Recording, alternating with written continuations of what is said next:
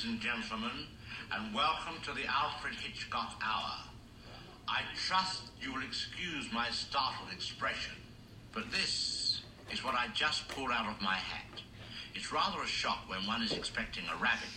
However, I suppose it isn't as traumatic as it would be if I were expecting her and got the rabbit. Since my hand is not quicker than the eye, I think she will be quite useful in diverting your attention. This evening, I shall attempt several feats of legerdemain.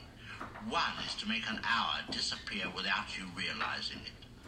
That will not be easy considering this first minute.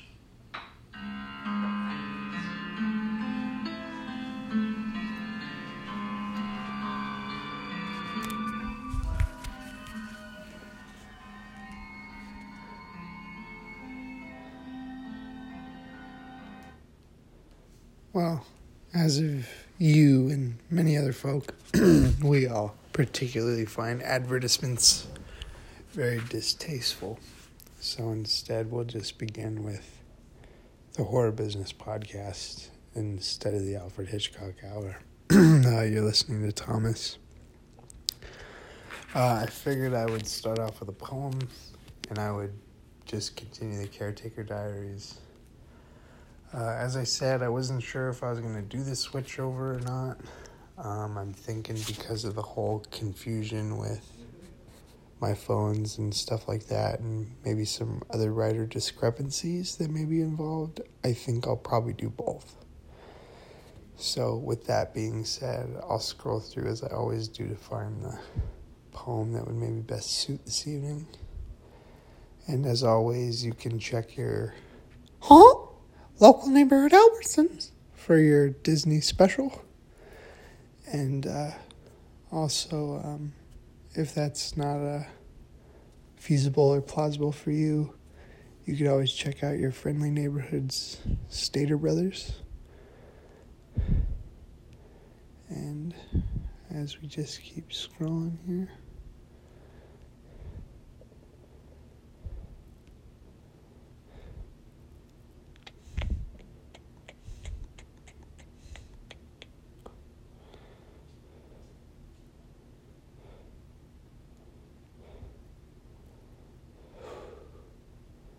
man, I don't know.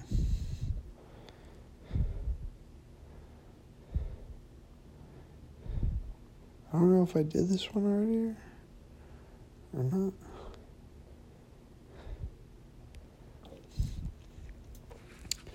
Candle's wick.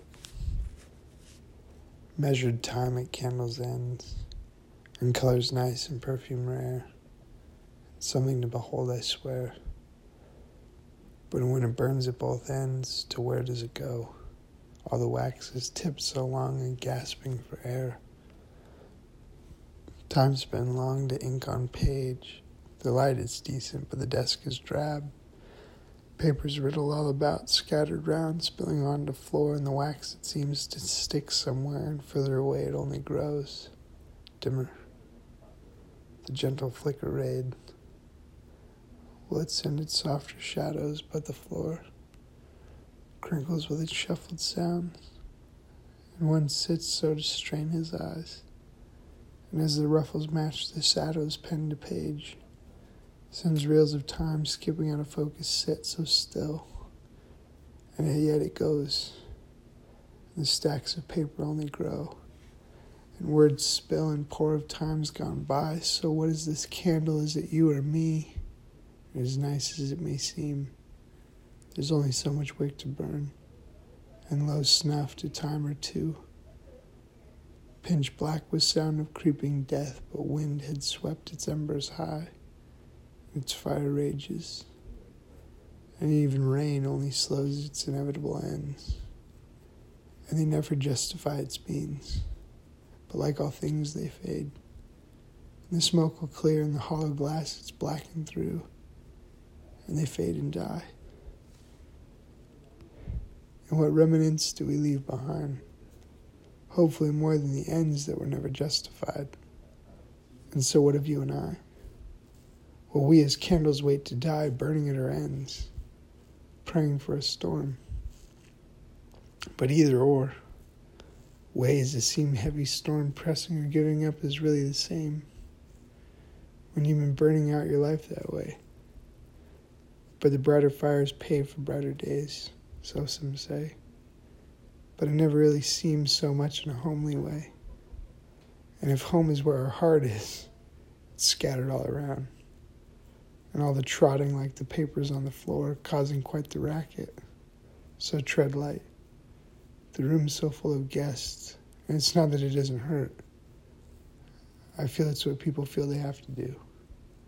And on the way out, the doormat's for the wax as well. But with all the trotting on these pieces of me on the floor, just don't slam the door. Actually, finishing that, I actually think I may have did that on the second or the third podcast, I think. So my apologies for that one.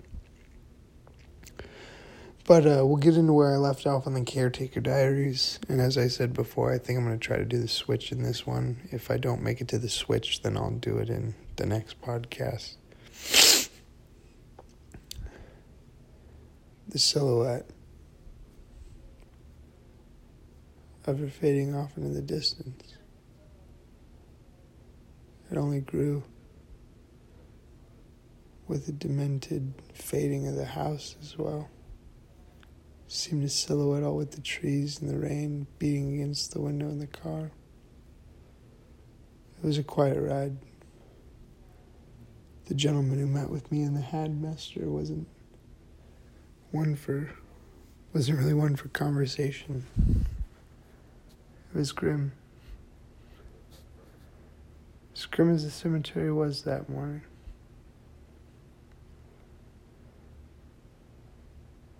And the man that I could have sworn I saw in the trees had to have been there. I knew I had been working a lot of hours after my grandpa passed, and it's only been 48. I swear, I wonder where time goes, really. But the last of the funeral march, Grisham, had began to fade away. And there I was, left alone in the truck, still smoking on a cigarette, drinking coffee from my thermos, wondering if what I saw in the trees was really there. I began to trim the hedges that were around, the tree above the grave that I just filled, and the last of the mourners were leaving. It was cold. Still the autumn before the first real set of winter, as it always was. I only remember digging and digging and digging and digging what seemed as no end. A continuous shuffle of the shovel.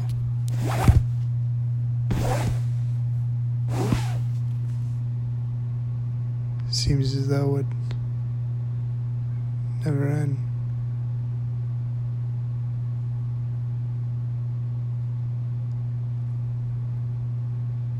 I remember waking up.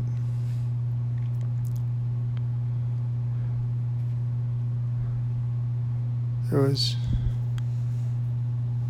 blood dripping through my throat. Not a lot, like a laceration would, but something more like a burn.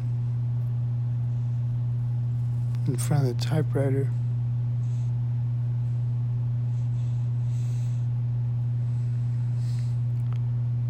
there was a silhouette of my man into the cigarette box. My grandpa had one on every desk, I swear. Thought you'd never wake up, he said. Who might you be, I asked. And, name's Richard. There used to be cornfields around here, but fucking that was the only tree. Man, I'll tell you, a lot grew since. What? Listen, man. Your grandpa told me you'd probably hear it a lot better if it came from me instead of somebody else, I didn't really quite know what he meant. Listen, man. I know everything that's been going on around here for a long time, man. We've been waiting a long time for you. And I was shocked. And I guess the look on my face must have presented the same case. And all of a sudden I just remember circles of kids running and running and running in circles.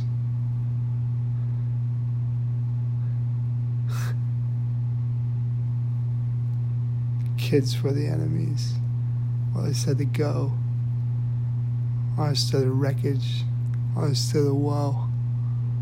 Can't stop by my relatives because they don't want me around. Just sit in the corner and I don't make a sound. Blasting in the background. The adolescents.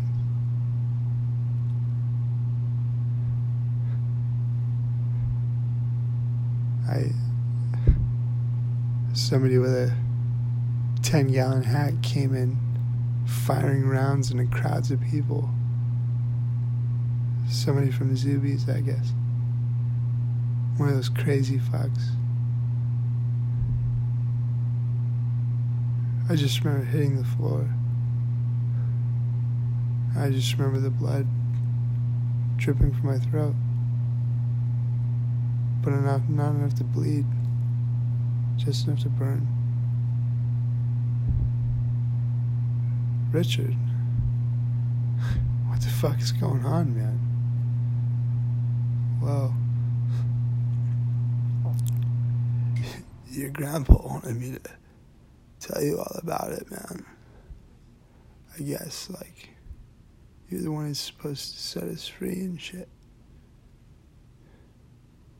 I guess you haven't met your uncle yet, but he's supposed to come around or something, man. Hey, by the way, I drank the leftover beer in your fridge, man.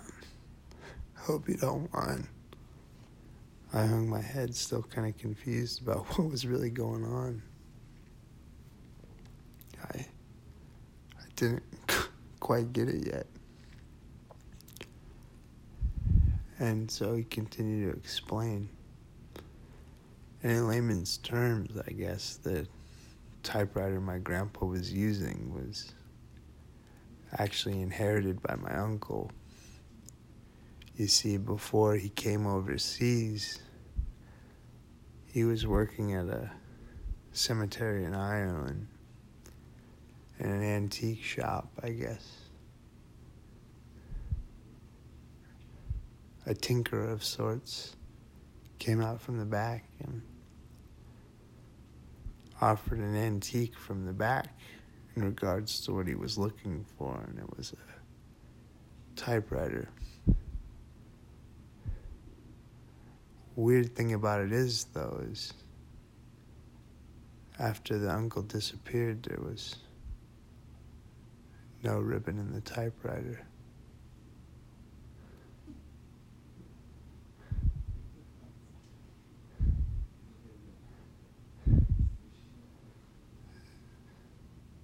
Some say the ink was from the morgue fluid. Some say it was from toxic bloods. Well, you see, back in the day, when they were still over the Hedgebury, over in England, something about the body snatchers. And they'd cut off the heads so the bodies wouldn't listen. Grisham.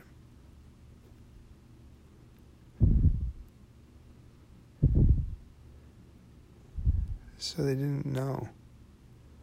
And nobody really knew for sure. but I remember hearing the creek running from underneath the bridge.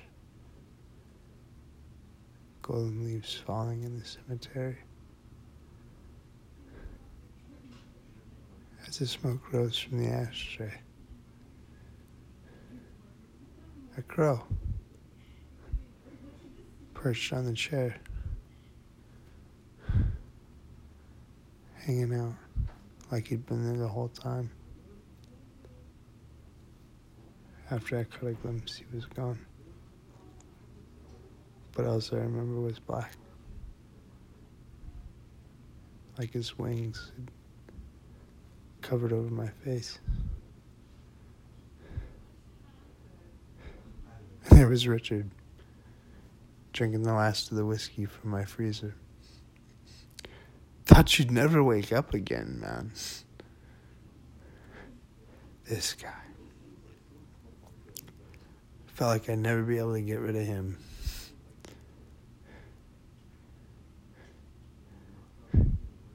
Listen, man. Your grandpa wanted me to help you. So if you think I hung around this lousy place for no reason, you're out of your goddamn mind. Took another cigarette from the cigarette case on the desk. And I'm only being modest to not be in jest. But we got a lot of work we gotta do.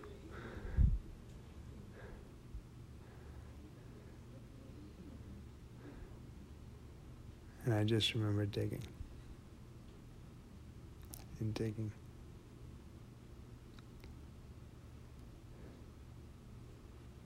That's it for this evening's Horror Business Podcast. You're listening to Thomas.